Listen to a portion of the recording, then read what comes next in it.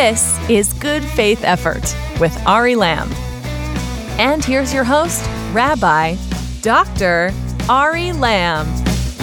Hello, and welcome to Good Faith Effort, the world's most dangerous Bible podcast. The podcast where we show you how the values and ideas of the Bible can illuminate the most important conversations in society, from politics to pop culture and beyond. And today, Good Faith fam, we have one of the great American foreign policy and national security journalists of our time with us. He's the former senior national security correspondent for Newsweek, the Daily Beast. He's now a columnist for Bloomberg News on foreign policy, and he was also my very first boss, the man who taught me everything I know about writing and research. He's one of my legit personal heroes. Eli Lake is here, and we're going to get into tons of good stuff about journalism, foreign policy, and all that. But first, let me set the stage quickly. Everyone knows what happened the morning of July 4th, 1776. Second Continental Congress officially adopted the Declaration of Independence. But what far fewer people remember is that after they were done with that business, John Adams, Benjamin Franklin, and Thomas Jefferson actually were given another assignment that very evening to work on another project, and that was designing the official seal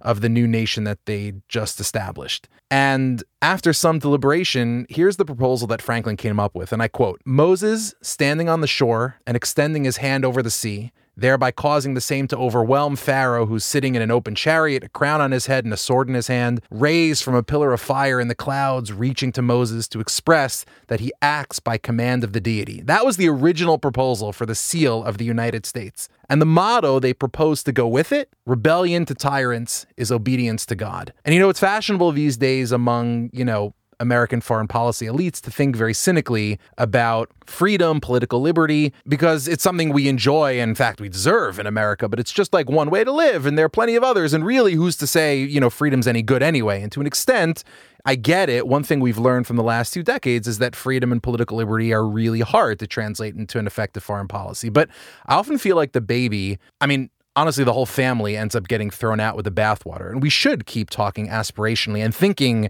strategically about freedom, not just for ourselves, but for others across the world who don't have it. That was the lesson the founders sought to draw from the book of Exodus, from the splitting of the sea. Rebellion to tyrants is obedience to God. And in the contemporary world of political commentary and journalism, I think one of the most consistent voices keeping that balance of realism and aspiration, one of our best repositories of sanity and sanctity, is actually our guest today. He's a man of deep integrity, most importantly, but also just an incredible amount of experience. He's the former senior national security correspondent for Newsweek, the Daily Beast.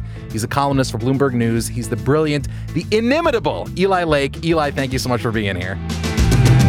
Ari, that was a wonderful introduction. Thank you so much. And I just want to say, having watched your career blossom as a rabbi from afar, it gives me nothing but nachas. You are really making our world a better place. I really owe anything I do that's at all positive to you. So I if you're right, then it's only because of you. So actually, before we start, this is a curveball, but this is good. We're 2 old friends. I'll share a little personal news. In August, I became a father. Yes. So I have a little girl now. Her name is Nora. And one of the things as a rabbi that I thought was interesting, just a thing I would share, is that we are going to do the baby naming a little bit later, partly because of COVID, in Philadelphia, because right before my daughter was born, my father died. And part of the memorial for my father, we want to have a baby naming at my parents' synagogue in Philadelphia. And so Nika and I have been doing research on the ceremony for a girl, a baby naming. What we found, and this is not me like claiming some amazing research, but in just talking to our local JCC and the rabbi for the Germantown Jewish Center in Philadelphia, we know a whole lot about when you have a boy with circumcision and the bris, but there's really no Jewish ceremony for when you have a girl. So it's kind of like, make it up. I just found that very interesting that our faith, Judaism, doesn't have a kind of welcome the girl to the Jewish community in the same way it does, obviously. And I understand when everybody complains about the bris, I say, well, you should have talked to Joshua's army on the eve of invading Canaan, because I can tell you that bris was far worse than the standard stuff today. Anyway, getting circumcised right before going into battle is a huge bummer. Yeah, as a grown man, right? They have to do it themselves, right? With flint rock or something. Yeah. So actually, interestingly enough, there's a lot of interesting history about baby naming rituals, not just for boys but for girls too. A simchat bat, a zevet bat, and it goes back quite far. But funnily enough, look, I think it's almost coincidental that baby namings for a boy have any significance, because what really ends up having significance is just the ritual that it goes with, namely the circumcision. If not for that, I suspect it wouldn't be a thing either. It's kind of like birthdays. Like one of my teachers once pointed this out to me. The Lubavitcher Rebbe, who's one of the great kind of American Jewish theologians of the 20th century, put great store by birthday celebrations. But a teacher of mine pointed out to me that if you look in the Bible, the only person who actually ever celebrates a birthday is Pharaoh. So these like commemorative things, they don't have like a strong tradition in Judaism. But today you have that kind of simchat bat, celebrating the naming of and the birth of a girl. Having a couple girls myself, we've had our fair share of those. It's pretty fun. I want to start with some of those basics. Yeah. So speaking of kids, back when I was a wee lad, young and incompetent, arguably still those things, you agreed for some insane, inexplicable reason to allow me to be your research assistant. I think it was 2007, I want to say. And you were breaking stories like a boss from the Middle East. And it was one of the best times of my life working for you. Oh, thank you. Well, you were great, by the way. You were fantastic. I learned an enormous amount, but I think the thing that shocked me the most was just how demanding and difficult it was to be like an actual real reporter like yourself, especially doing foreign affairs. Like I remember near the end of my time working for you, I asked you what I would need to do if I wanted to get started in the field. And I'll never forget this as long as I live. You said, in all seriousness, well, I think your first step should be to move to Cairo for a year or two. And I even remember in like a bout of insanity floating that by my then girlfriend, now wife, and getting like the hardest pass that she's ever given me on anything. But you were dead serious. So in an era like this one that takes journalism for granted to an extent, like what does it take to do honest to God, high quality reporting on foreign affairs? Well, that's a great question. I mean, listen, the industry is changing and it's changed a lot. And as a columnist now, I do a lot of analysis, and I have tended to, particularly in a story I followed very closely, kind of shorthand known as Russiagate, I have tried to do the opposite of what we were doing at The Sun, which is to try to break news first and get pieces of stuff. Because so much of what we were told in this sort of scrum of, what was coming down the pike with the Mueller investigation in the Trump years turned out to be wrong, I thought it was important in evaluating what went wrong with the Russia investigation to go to really take the time to read through boring official documents, to watch the hearings, and then to almost try to be the last word instead of the first word. I say that as a parenthetical, as opposed to being the first one to kind of find out, some nugget or something in a report, I think is more valuable to readers now, especially in a kind of role as a columnist, to maybe not be the first person to tell you their take on something, but to give it careful attention, to read it through and to put it into context. And I found that's why I love writing for commentary, which I've been doing a lot in the last 2 years, because that gives you the space to do that kind of thing. Now, back to your question. If you want to get into kind of Washington-based journalism, the way that I did it is I got a job, my first job in journalism, with Trade Newsletter that covered the Environmental Protection Agency. In that job, what you're doing is two things that are very important. You're writing for an audience of experts as opposed to a general audience. So it's not great for your writing because you have to be very technical, but it means you have to really know your stuff. And the second thing is those kinds of jobs sort of throw you into the ocean immediately, in the sense that you are meeting with people who are in government, who are lobbying government, who are in Congress, and you're developing sources, and you're finding ways to kind of advance the story with the people who follow the story most closely. And those skills really paid off once I made the transition into a more general audience, first with a Forward, and then with UPI, the New York Sun, and later the Washington Times, and the Daily Beast, and Newsweek, and finally in Bloomberg. And that the ability to understand how our government works at a sort of micro level.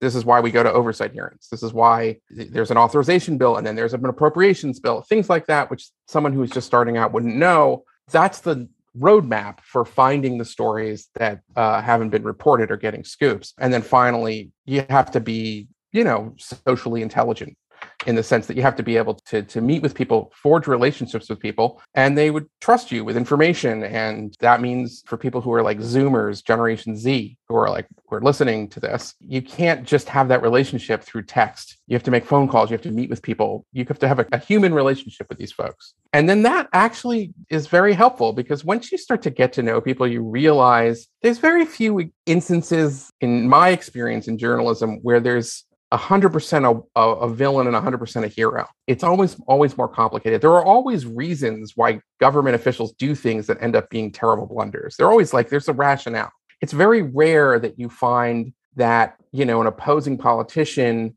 just has a black heart and is doing everything, for terrible reasons. You can disagree. You can think someone's very dangerous. I certainly think that there's a lot about Trump that was very dangerous, but I also thought that he was portrayed in such a way as a caricature that in the Trump years, journalists stopped really kind of covering him in a serious way. And that we've seen what has been the result. The result has been the collapse in trust in not just the media, but, the FBI. I mean, it's a really bad situation we have right now in the country, where tens of millions of people think the media is constantly lying to them. I don't think that's true, by the way. But I can also understand why they feel that they've been kind of sold a bill of goods about a series of things that turned out to be wrong, and there has been very little accountability in the media to deal with it. So actually, that's a good transition, meaning there's this sense of just widespread distrust that I think can kind of lead you to think in a disproportionately negative way about the American experiment itself. Like a few months ago, for example, we had Trey Stevens on the pod. He's one of the founders of Anduril Industries. It's a startup in the defense industry. And one of the things we talked about was this wonderful essay that he wrote on Augustine, just war theory, and the ethics of weapons development. And the wider point that he made was that it's actually like a moral mistake to think that American technologists should just wash their hands of defense as if that's some way for them to be neutral. Like extremely illiberal actors like the Chinese Communist Party or Putin's Russia have leveraged those very same defense technologies to do immense global harm. And it's actually a good thing for us to be a step ahead and to be able to oppose those things. And now you did a great and sobering story, I think it was like a month or two ago, on an Iranian attack on a U.S. base in Syria and what it might look like for America to fall behind in drone technology. Well, I don't think America's going to fall behind. I think it's more of the Iranians have caught up. Now, I think most lay people, and by the way, myself included until recently, probably just assume America's like way ahead of everybody else. Certainly Iran, but everybody else as well on weapons and defense. But is that really the case? And how do we address this moving forward? Well, drones are an interesting thing because the technology, in a sense, is at this point pretty basic, right? I mean, the drone that you can buy a 12-year-old that is fun to play with is the same technology. I mean, you could turn that drone into a terrible weapon. I think like 10 or 15 years ago, this was, pretty cool science fiction. It's not anymore. And so in that respect, it should be surprising that the Iranians can kind of get off-the-shelf drone technology, modify it. And they've been trying to do this for a long time. The difference is that the ability to sort of swarm drones, and we saw an attempt on the Iraqi prime minister a few months ago, that was through a drone strike. That's scary. The ability to for the Iranians to sort of overwhelm traditional kind of air defense, and they're getting better at the tactics and so forth. Now that is something that should be watched carefully. And I think there is countermeasure technology that exists, but more of it needs to exist. And there certainly needs to be a better job in the Pentagon of sort of streamlining all of their different platforms so that they're, cheaper, easier to deploy, that kind of thing. So I want to transition way away from this to a shared love that we have that I don't think we've actually ever talked about before, which is hip hop. Well, I think we talked about it when we were way back in the day. No, we did a lot of rock and roll, but we didn't get to a lot of hip hop. I'm going to get to don't worry about it, please. Okay. All right. Very good. But hip hop, arguably the purest American art form, maybe jazz, you could argue, but those two are obviously related in important ways. And I think if you're not already a hip hop fan, one of the hardest subgenres to get into, I think, is gangster rap. Like if I'm trying to get someone into hip hop, I'll usually start with like Tribe Called Quest, but I barely even try with like Wu-Tang or Biggie or Tupac or what have you. So what's the case for gangster rap if you're not already a hip hop fan? Well, first of all, I don't know if I would characterize Wu-Tang as gangster rap. That's a good point. I don't know if I would characterize Biggie as necessarily gangster. Gangster rap for me is like, I associate that with like Schoolie D, Ice Cube, Ice-T, like maybe some of those guys. Yeah, right. Well, first of all, like all music, it hits you on a level that is deeper than the meaning of the lyrics themselves. So if you're obsessed with the lyrics, And that's if I'm going to put it like this: if I was to give you like the printout of the lyrics of, I don't know, The Chronic by Dr. Dre, I think you would be correct if you sort of dismissed it as doggerel. You'd say, well, this is just vulgar and profane and misogynistic and homophobic, whatever you want to. All of it that is true when you look at that stuff. What makes it powerful music, in my view, is that it's not just a printout of words on a piece of paper. It's the delivery with the music itself. Dr. Dre revolutionized music production, not just hip hop, but music production when he made The Chronic by the way that he processed the sounds and amplified certain elements of the sounds and put them through various kinds of filters. It sounds different than what came before it, and people have learned from that. So there's a lot of gangster rap, at least the best gangster rap in my view, that just is, an advance, sonically. He's like an engineering genius in a similar way to like McCartney and Lennon. Absolutely. Or Phil Spector. Right. Or like Chris Martin or whatever. Yeah. And the second thing I would just say is that you have to separate the art from the artist. I say it over and over and over again. One of my favorite rock bands is probably The Clash. Their politics were like Marxist gobbledygook. I don't agree with their politics. I still can love their music. And I think that that's very important. You can go down the list. Pablo Picasso was a terrible person. He was a misogynist. He made great art. You appreciate the art. You separate that from the artist and you realize that we are all flawed and cracked vessels. And it's very rare actually to have somebody who is truly an artistic genius also happen to be a good person. I would say Paul McCartney is that unicorn in that regard. He's a great person, it appears, and a musical genius. And even he at times is a bit of a, he could be difficult to George Harrison, I suppose. I don't know about you. We've all watched Get Back. Yeah. And if you haven't, just get Disney Plus right now. Yeah, seriously. So on the question of gangster rap, so that's the first argument is that it's the music. Listen for the music. The music's really interesting and good. And then it's important also, I think, to maybe put it into, it tells us something about the time in which it was made. I mean, I don't know if there's still gangster rap being made today, but gangster rap is something I really associate with the late 80s, the 90s, and elements of 2000s.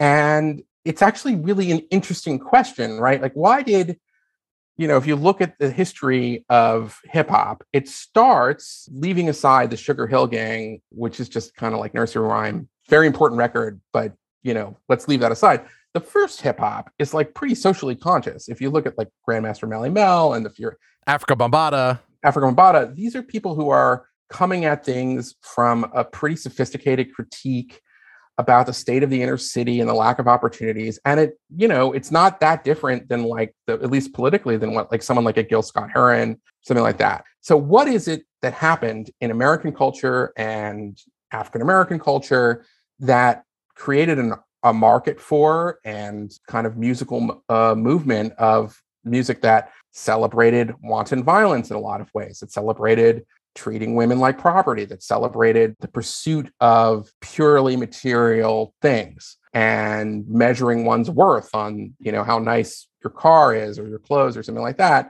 That to me is really interesting. And that duality, and you see it throughout hip hop history, you see that tension all the time. That's why we had a response to gangster rap, sometimes called backpack rap or conscious rap, and playing off those kinds of things to me is very interesting. Then you can finally just look at it as the level of wordplay, which is say, I don't have to agree with the content of a message to appreciate the rhyme structure. That's where I usually start. It's so next level brilliant when you get into it. Yeah, absolutely. And it's like any other genre. There's really great and there's terrible and in between. But if you just sort of appreciate it on that level, as just the prose stylist, right? I don't have to agree with Graham Greene or Jean Le Carré to understand that they're great stylists in their own right as writers. And I can learn from them as a writer reading their prose, even though I don't necessarily come down on where they came down in the Cold War or any other number of things like that. So we've gone from the 90s, where I came of age in the 90s, where it was really trendy to freak out about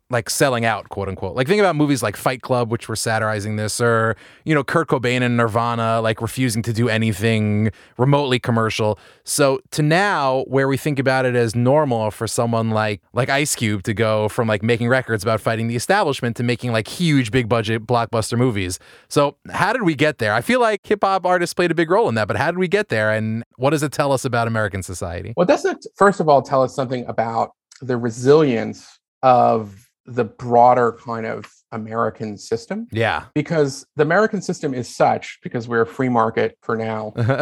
And, it allows for even the most radical voices like Ice Cube's in the early 1990s to reinvent themselves and become part of a very safe Hollywood establishment. Now, I mean, I guess a younger version of myself would have been like, and that's why America stinks, or I'm not me, I'm hypothetically me, but, I was a leftist might say, and that's the problem. Like, it steals away our best, or something like that. But I think it's a great strength in a lot of ways. Yeah, it's like the American dream. And it's a reminder that people evolve. One of the problems with the social media age and the mobbing and cancel culture and all of these things is that it defines someone by a single tweet or something they said, and it doesn't allow for that the person can grow or change their view upon reflection. And certainly it seems that Ice Cube is no longer somebody who would celebrate mob violence against a Korean store or killing cops or something. He's very much a part of the Hollywood establishment. He makes very nice movies. And why can't that be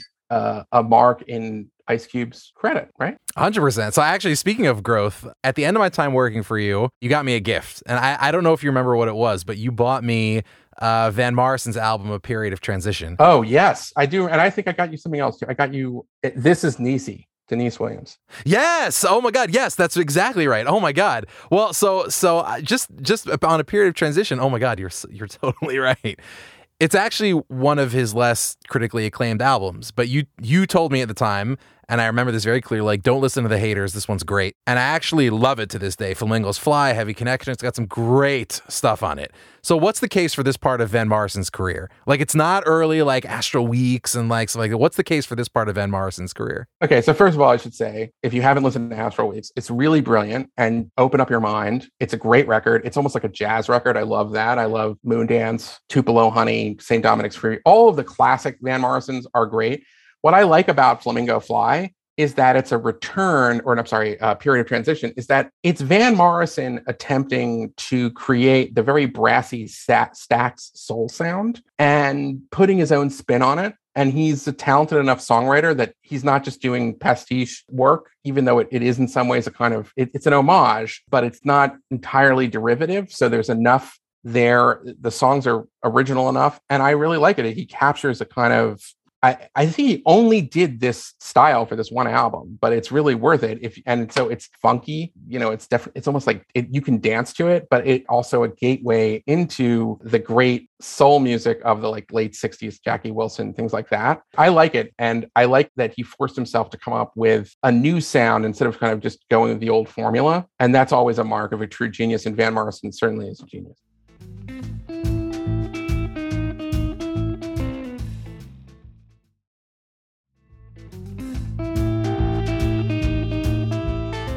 So I want to go back to Dr. Dre for a second. You mentioned him before. So I've talked about this a little bit on the pod before, but I have this kind of observation about Compton and the role that it kind of plays as a hip hop capital. Oh, well, first of all, Compton is a hip hop capital. I'm with you. I want to get to that. I mean, it's a.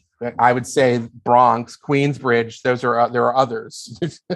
I'm a Long Island boy, so I'm firmly with you. And I actually want to get to that in a second. So wait, put that in your back pocket. Okay, so Compton, just to use it as an example for this reason, like if you look at the big artists coming out of Compton, like late 80s, early 90s, so it's like Easy, Dr. Dre, Ice Cube, Tupac, Snoop, those guys. That's a certain type of aesthetic. You fast forward 30 years to today, the big artists that come out of Compton are like Kendrick Lamar, Vince Staples. In Chicago, it's Kanye, it's Chance the Rapper. You have a lot of artists like that where the big artists today are deeply religious. They kind of draw on the Bible in like a much more direct and interesting way. And that seems to me like one path of evolution that hip hop has taken. So has hip hop gotten more like faith driven, or were we just not paying attention? That's a great question. I think Coloring Book from Chance the Rapper is a wonderful advertisement for religion. Yeah. First of all, it's honest. Yes. It's artistically relevant. It's very creative. Again, it's not just pastiche. He's kind of hurtling the genre forward in sort of the full bloom of his genius. And I really treasure that record. I still play it. And I remember when it came out, I just thought not every song is about God, but the ones that are about the struggle. It's not just about praising God, or which to me that's not going to be that interesting. It's about the struggle with it and how it can be difficult. To me, that's great. The one with Jay Electronica on it, well, I forget the name of that track, but that's fantastic. Kanye is doing something a little different because I think Kanye is transitioning out of hip hop and into gospel. His latest record, I think, is a gospel record. He's relied on gospel samples more and more in his hip hop records. Right, like Ultralight Beam, so there's a gospel choir in Ultralight Beam, Yeah, right. Exactly. There's gospel choir. And sometimes he's pulling this trick that Prince does brilliantly, which is to contrast the divine with the profane. And he can give you these lush and beautiful kind of soundscapes and then talk about, grotesque sex acts or something like that. And that is supposed to kind of give the listener a feeling in a sense, and to me, I don't know, I've been recently in a real deep dive on Prince. Prince kind of comes out the gate in his third album, in particular, Dirty Mind. And it's so funny because it's Purple Rain is the one that gets the PMRC Tipper Gore sticker, but Dirty Mind is a really dirty record. I mean, he's dealing with incest. He's talking about oral sex. He's all over. He's really pushing the boundaries. And yet it's only a couple of years later, you start to see this is somebody who is profoundly religious and is inspired. Yes. If you listen to Sign of the Times and a song like The Cross, we're Jewish, so we don't relate directly with it. It's a deeply spiritual song. And even if it didn't have any words, you would feel that it was a spiritual experience listening to it.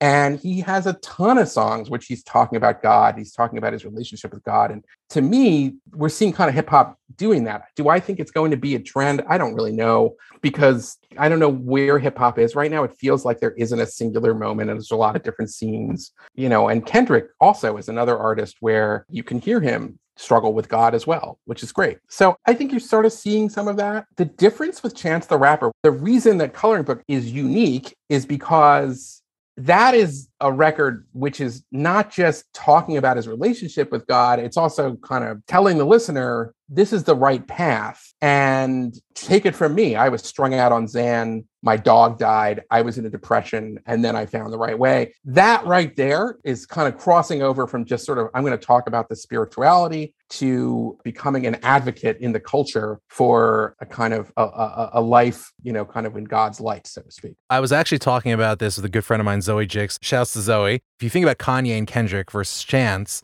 and you think about it in terms of biblical typologies, which they're clearly drawing on, about how to use music and art and song and rhyme and verse. So Kanye and Kendrick are doing sort of like a Jeremiah or an Ezekiel or an Isaiah, right? They're doing social critique. They're doing, this city is full of violence. God is going to judge us for our sins. And Chance is doing more of a David thing. He's doing Psalms. He's doing hymns of praise and hymns of redemption, right? That's kind of the trajectory. That's brilliant. That's a brilliant point. I would like to read your essay on Coloring Book.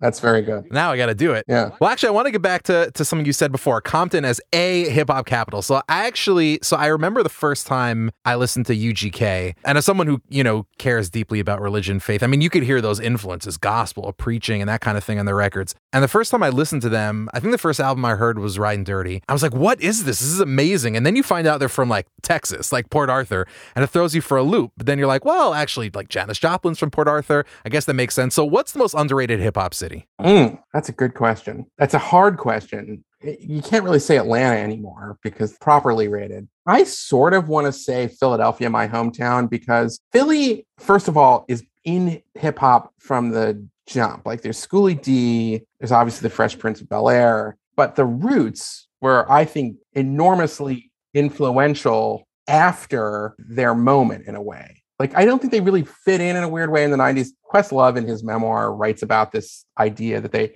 didn't quite fit in with the rap scene, which was very gangster. And, in the 90s, there was the East Coast and West Coast and everything like that. But since then, I think that the Roots approach to music, adding elements of live instrumentation, they're a live band. That's something that we've seen hip hop do more and more. So Kendrick's a genius, obviously, but he sort of made To Pimp a Butterfly, and particularly kind of a Roots album. And Kanye does that too, which is that, yes, he started off being this incredible crate digger who came up and figured out ways to speed up beats and doing all these things that were moving that art forward. But then, if you want, I think on his second album, what is it, College late registration. He starts bringing in all this live instrumentation. And I feel like, well, the Roots were the people that kind of thought about doing that first. So I would say Philly is an underrated hip hop city at this point. I remember listening to Mellow My Man the first time, like that track on. Oh, hell yeah. So good. And Black Thought starts rapping over like triplets, like a jazz beat, like in the breakdown of that song. It blew my mind. I didn't even know that was possible. Like, it was crazy. Black Thought's a very underrated lyricist in my view. You could argue Black Thought's maybe like the best freestyler out there, maybe the best. He's one of the best three. He's a phenomenal freestyler. I just think that Black Thought is often overlooked because he came out, in my view, the richest period for hip hop. So, you know, like he's making records when the greats are making records, you know, Jay-Z, Biggie, Nas, Tupac, and everybody knows them. And, you know, who's going to argue? They're great. But I just think Black Thought is phenomenal. Like if Black Thought hit in 2015, we would all be talking about him. People would lose their minds. Yeah, right. I mean, like, these are like, you know, Karl Malone, Charles Barkley, like they all just came to the league when Michael Jordan was there. That was the problem. Pretty much. That's how I look at it. I think Black Thought is really underrated in that regard. And I think that Questlove is a musical genius, although I just finished his latest book, Music is History, and I think it's a little bit anyway, tossed off. It could have been a lot better. It's an interesting concept. His book is basically like saying, I want to talk about one song from a year and talk about how it connects to current events, which is a really interesting thing. If you want to read a book that does that very, very well, 1971 by David Hepworth. It's an excellent book. And there's now a documentary on Apple TV called 1971, which is based on the book. That I recommend very much. I love it. So this is the kind of conversation that, like, on a typical like weekly Bible podcast would be unusual, which leads me to a question that I got from a listener. Shouts to Jamie. I myself as well had heard you talk about Israel last summer on Michael Rappaport's podcast, and I've heard you a bunch of times there. You're like the official, unofficial political correspondent. Shouts to Rappaport. And in general, you do that masterfully. Like, you talk about difficult or very complex topics in environments where many listeners or readers, you know, don't share your perspective or your instincts or your knowledge. So how do you think about doing that, particularly when it comes to Israel, or the Middle East or foreign policy in general? How do you think about having those kinds of conversations in difficult places? I mean, one of the problems recently with talking about Israel is the same problem where, like, in 2020, if you were to look at footage on YouTube and see, you know, parking lots full of cars on fire, and then say, this seems like there was a riot in this city. And then somebody would say, oh, well, then you're a fascist and you hate people of color. Well, that, you know, then there's a huge social disincentive, particularly in social media, having certain opinions. And that certainly is now happening when there is, and unfortunately, what appears to be sort of the inevitable cycle of grief wars, particularly with Gaza, that when that starts off, there's sort of like enormous moral opprobrium that is hurled at people who defend Israel in those situations, because Israel is the stronger combatant, and because it's factually true that the life for most Palestinians in Gaza is miserable. And I just think that if that's the only facts that you're going to consider, and then, you know, to think about it, then, you know, you're not getting the full story. But I want to get back to this other point, which is that I think kind of that connects to all of this, which is that we're in a moment where there's a style of discourse around certain topics that makes the kind of discussion really difficult. We see it with, you know, I think the George Floyd thing is right, as you see it again, you know, when there's a kind of a new conflict in the Middle East. You see it to a certain extent. I mean, I'm not a Trump supporter by any stretch. And I think that it's true that among Trump supporters, there are certain kinds of points of view that they won't hear. But there's a lot of shaming from elites for anybody who says, well, you know, I kind of thought that Trump's approach to China was okay. You're not allowed to say that. And that's poison for liberal democracy. That's poison for discourse. So that's the first point to make, which is that this is the environment that we're living in, and Israel is a part of that. The second thing is that I look at the Middle East right now, and I think to myself, there's always reason to be concerned. Israel's a tiny nation state. There are countries that are menacing, that want to destroy it. There's all kinds of problems that Israel has, but it has been a real miracle too, in a lot of ways. Under the threat of terrorism, potential nuclear threats, and things like that, Israel has built this incredibly robust economy, and the region is starting to kind of come around to accepting Israel. Part of that's because they share an enemy with Iran, and it's not necessarily, I'd like to see more of that on a kind of people-to-people level, and not just states recognizing Israel through the Abraham Accords, but it's there's a thaw. Something things are changing right now. And those are things to, I think, note and to be somewhat optimistic about. And I think it leaves the shrill activist set that are in Europe and America when it comes to Israel that wants to kind of demonize Israel and say it's like an apartheid state, increasingly out of touch with the reality on the ground. You know, the BDS movement and the version of the BDS movement where it says, well, and we only BDS in the occupied territories. But, you know, there's been very good reporting that if you just have a factory and it's employing Palestinians, it's like you do that and then you will destroy jobs that are benefiting people there on the West Bank. Gaza is a different story. The only way that we're ever going to get around this problem is that there has to be Palestinian movement to unseat Hamas, which are, you know, they're a tyrannical regime. But I do think that there's signs of potential progress. And when Arabs and Palestinians see countries like the United Arab Emirates, which I think that at least when I was living in Cairo, lots of young people wanted to sort of say, I wish our country was more like the United Arab Emirates with all its prosperity and modernity. I think that has an effect over time. And I hope so. I actually was just in Israel and we were speaking with these really, really inspiring kind of like young Bedouin in the south of Israel. And this is a group of young people who are really taking it upon themselves to grow as businessmen, as agriculturalists, as thinkers. And they're associated with this movement called Yanabia, which is really, really inspiring. One of the things that blew me away was they said, we kind of look at the United Arab Emirates as a model for what we can achieve. I said, why is that? They said, well, because the Emiratis are Bedouin. And you kind of look at what they've achieved by just deciding to build, you know, notwithstanding whatever challenges they have in their own region, which are significant. Like even if you took Israel out of the Middle East entirely, the Middle East would still be a very unsettled place. And they said, so, you know, we can kind of like sit here and complain and kvetch, but if we sit down and actually build, we can achieve something amazing. I was blown away by that. Like so much of what's happening in the Middle East is paradigm shifting, not just in the geopolitical sense of, well, you know, you can set up an embassy here and set up an embassy there. It just changes individuals' expectations on the ground, or at least you hope, right? Yeah. By the way, experienced the same thing when I've been in Iraq and I've talked to the Sunni tribal sheikhs that allied with America.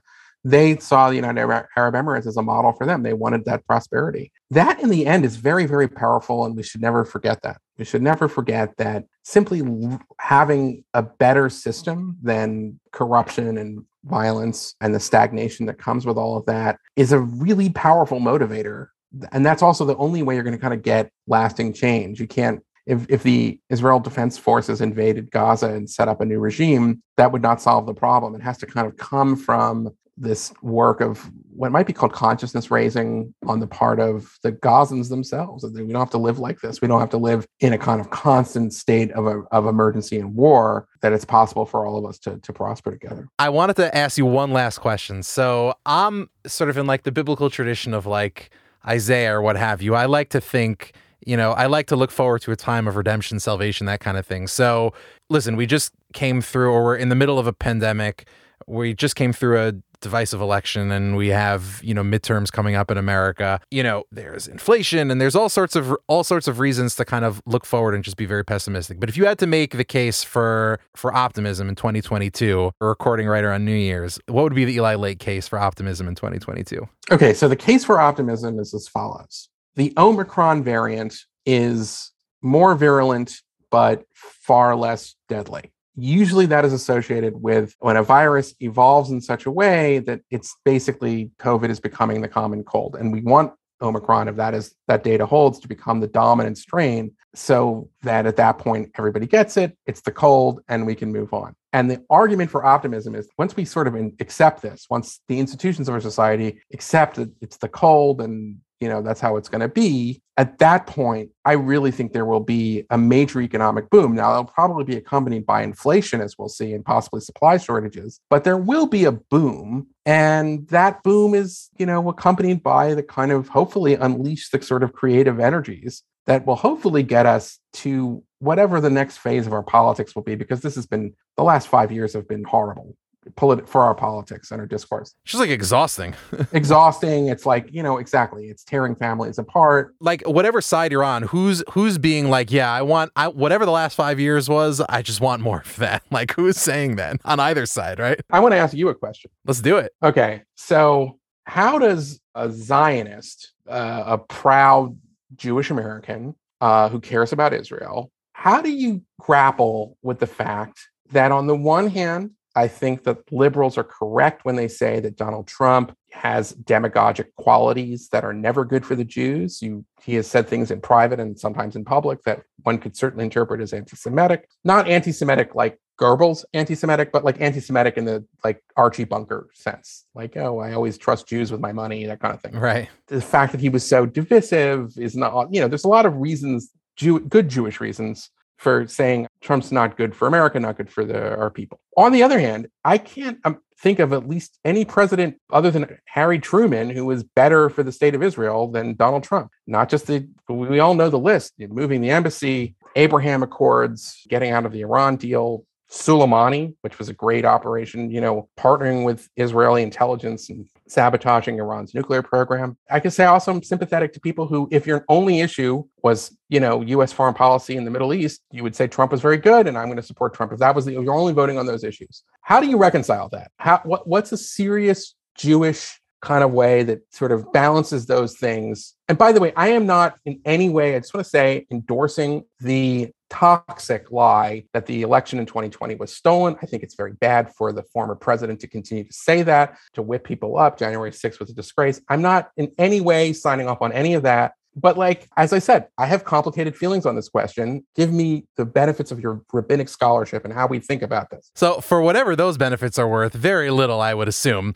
So here's how I think about this. The other day, I was listening to the Beatles, and as I am wont to do with my kids. As one should. I listen to Beatles with my daughter. By the way, speaking, parenthetically, the best test of just forget great music, just good songwriting is, can kids, a little kid, appreciate this? And I mean, the Beatles may be at the top of that list. Just anyone can get into that music. So anyway, listening to the Beatles, and I'm thinking to myself, okay, everybody knows, in the 60s, 70s, these four names of these four artists, right? Like Lennon, McCartney, George, and Ringo, the most famous names in the world. You'd have to be an idiot not to know who these people were. Today, I would guess that most Americans could still name, if you ask them who was in the Beatles, they could tell you Lennon and McCartney. They could probably tell you Ringo. George Harrison, unlikely, or at least less likely. And, you had that whole thing of, it was a joke, but I think it was Rihanna had put on Instagram, or someone had put on Instagram, Rihanna collabed with Paul McCartney. His life's about, his career is about to blow up, Yeah. I actually thought to myself the other day, if you fast forwarded 200 years, 300 years, is there going to be a name from the Beatles that people will still remember? I think people will still remember Paul McCartney's name and maybe John Lennon's name. I just think they're two of the greatest musicians who ever lived. So why am I mentioning this? If you think about Jewish history, so I could name you just off the top of my head, my top 150 rabbis alive today. I could give you 150 names. I'm not worried about that. And every single one of them is superlative. It's not just the only 150 that I know. These are the 150 best. How many of those names are going to be remembered as individuals in 200 to 300 years? Maybe one or two. It doesn't mean because all 150 were worthless. It's just that Jewish history thinks about value in ways very, very different from, let's say, Greek culture. Hebrew civilization and Greek civilization think about worth and historical significance in very different ways. The Greeks had individual heroes, Achilles, Hercules, and so on. The Hebrews didn't have individual heroes. We had families, right? We had the Abrahamic family. Abraham is kind of the patriarch, but he's not an Achilles. He's the father of a bunch of kids. And so you could look back through Jewish history. There are very few individual names that we know. There are hundreds and millions across time, probably billions, maybe trillions of people who contributed to this majestic civilization. So if I think about the value add that Jewish civilization brings to the American experiment, it's precisely in being able to think in long time horizons, right? It's Americans are just unusually bad at thinking in long time horizons. This is why we have a hard time preparing for things, where on the other side, we're very innovative and our also historical sense of adventurousness and impatience makes us good at solving problems quickly, but we're bad at thinking in long time horizons. Look at Social Security right now. So what Jewish civilization brings is the ability to say, let's think about this not as a 1 month problem or a 4-year problem or a 10-year problem. Let's think about this as a 100-year endeavor. So I think if I'm a Zionist or someone who cares very deeply about Israel, which I am, So the way that I try my very, very, very best to evaluate policy towards Israel is in those long time horizons. Like 100 years from now, what's going to be good for Israel? So if you look back, over the last 70 years of Israeli history, so there are very, very few things that any particular chief executive of the American Republic has done that has moved the needle. Like Truman lending his weight to the establishment of Israel is probably the thing. But if you're going beyond that, like you could point to things that were important. But in general, the thing that most moves the needle is that most Westerners, because we have these deep roots in Hebrew and biblical civilization, like just care a lot about the Middle East and are very invested in what happens there. Even today, when pro-Israel folks note that people focus disproportionately on Israel for negative things, like I actually see that as part of an overall positive story. Like you're not going to get people to stop caring about what happens in Israel because that's where we come from as a wider Western society one way or another. So I think if you're asking the question now to bring it around about how do you evaluate Donald Trump as a Zionist, so you could look at the effect that he's exerted upon the American Republic over the last 4 years, which from a social standpoint, I think is just undeniably negative. You could look at his contribution to American foreign policy, which I think like on the whole is probably pretty positive. You talked about China earlier, the Abraham Accords. But if I'm approaching this as a Zionist and as someone who cares deeply about Jewish civilization, I think the question to ask is, what should we be advocating for, or how should we approach advocating for Israel with an eye towards what's going to happen in 100 years? What are people going to remember in 100 years? And in that respect, maybe the Abraham Accords, you could argue, right? Like the Abraham Accords, I think will be something people still talk about in 100 years, but very few other things that Trump has done, for good or for worse. Embassy. The embassy maybe, but I honestly suspect that may be looked at kind of more symbolically in 100 years than anything else. Like I truly think like normalization agreements, the Abraham Accords, like people will talk about that in 100 years. So I think we shouldn't rush to sort of say we need to have a judgment on Trump, good or bad for Israel, like right now.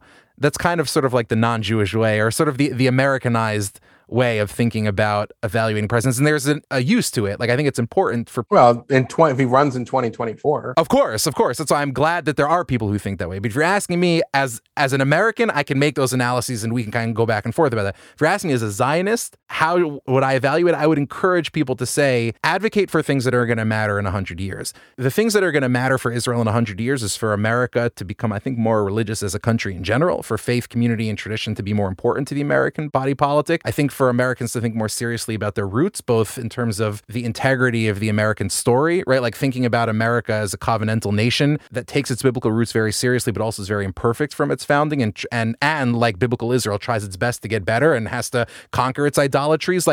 And so if you're talking about like what are going to move the needle on things that help Israel, I think it's America taking its biblical roots more seriously, which is why, I personally get more exercised about people tearing down statues of unambiguously good people like George, or people who should be celebrated as American founders, even if they're not unambiguously good people like George Washington.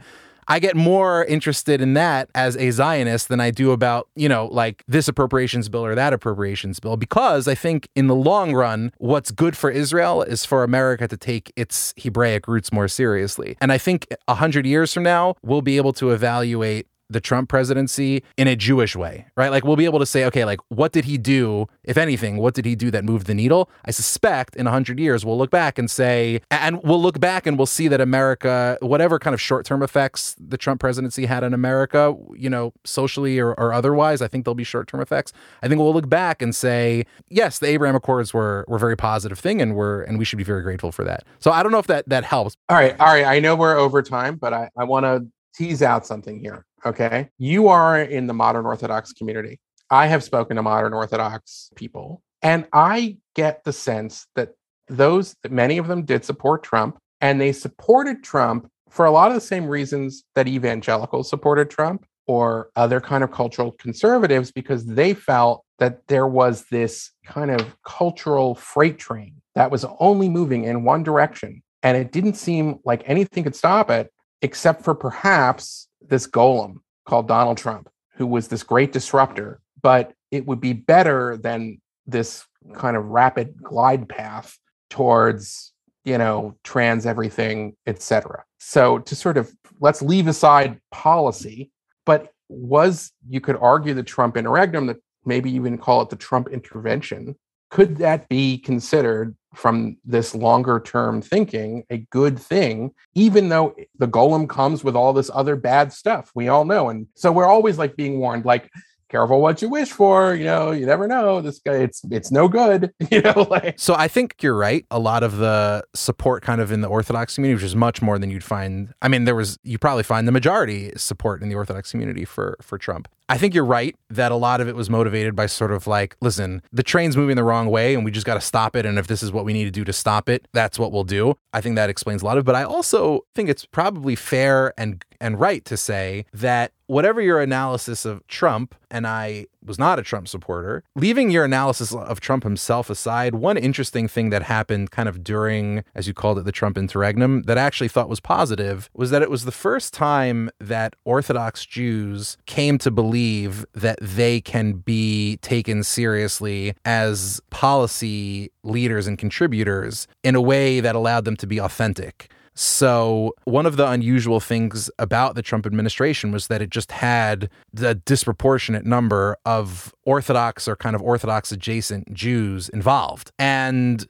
Jews have been in politics forever, but they've very rarely been Orthodox. And if they have, that's kind of been like incidental to who they are and their personality and their policy proclivities. I think this was the first time where like you would look at kind of like Orthodox communal periodicals like Mishpacha magazine or Ami magazine, and you'd see like political figures on the cover, like Jewish political figures on the cover. There was like the sense of excitement, and maybe is naive, but I think there was this sense of excitement like, oh, like we can be taken seriously as people who have a worldview. And I think the Abraham Accords were a good example of that. Like, a couple of friends of mine and I were talking about it when it happened. This was like the triumph of like Kiddush Club politics over the State Department, right?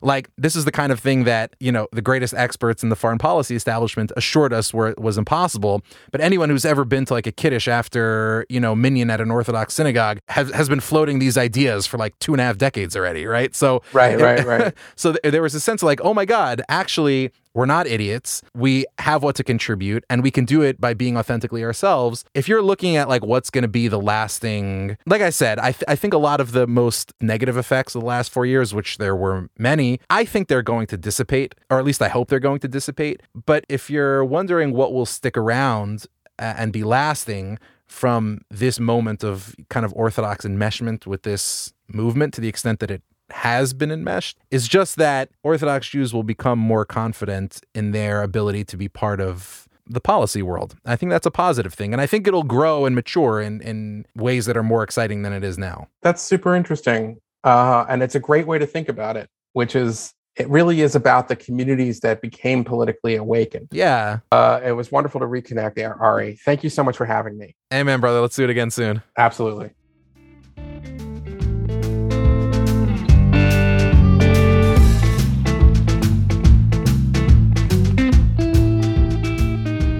I look at Eli as someone who's doubled down during his lifetime on the blessings that liberty and freedom make possible, not just for himself, but for everyone.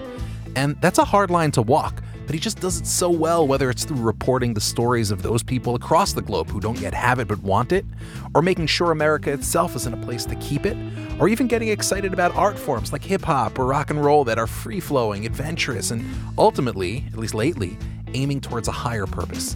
Sure, it's trendy these days to think about all the things going wrong in society, but people like Eli can really help us do something better for our souls, and that's seeing the goods of liberty for those who wish them. Anyway, thanks so much for listening, and if you enjoyed the pod, then please be awesome. Head into Apple Podcasts or iTunes or wherever you get your podcasts, Spotify, give us a rating, 5 stars only, because it really helps people find the show. This is Ari Lamb making a good faith effort. I'll see you next time. Good Faith Effort was created and written by Ari Lamb. If you enjoyed the show, please rate and review us on Apple Podcasts or your podcast app of choice, because it really helps others find the show.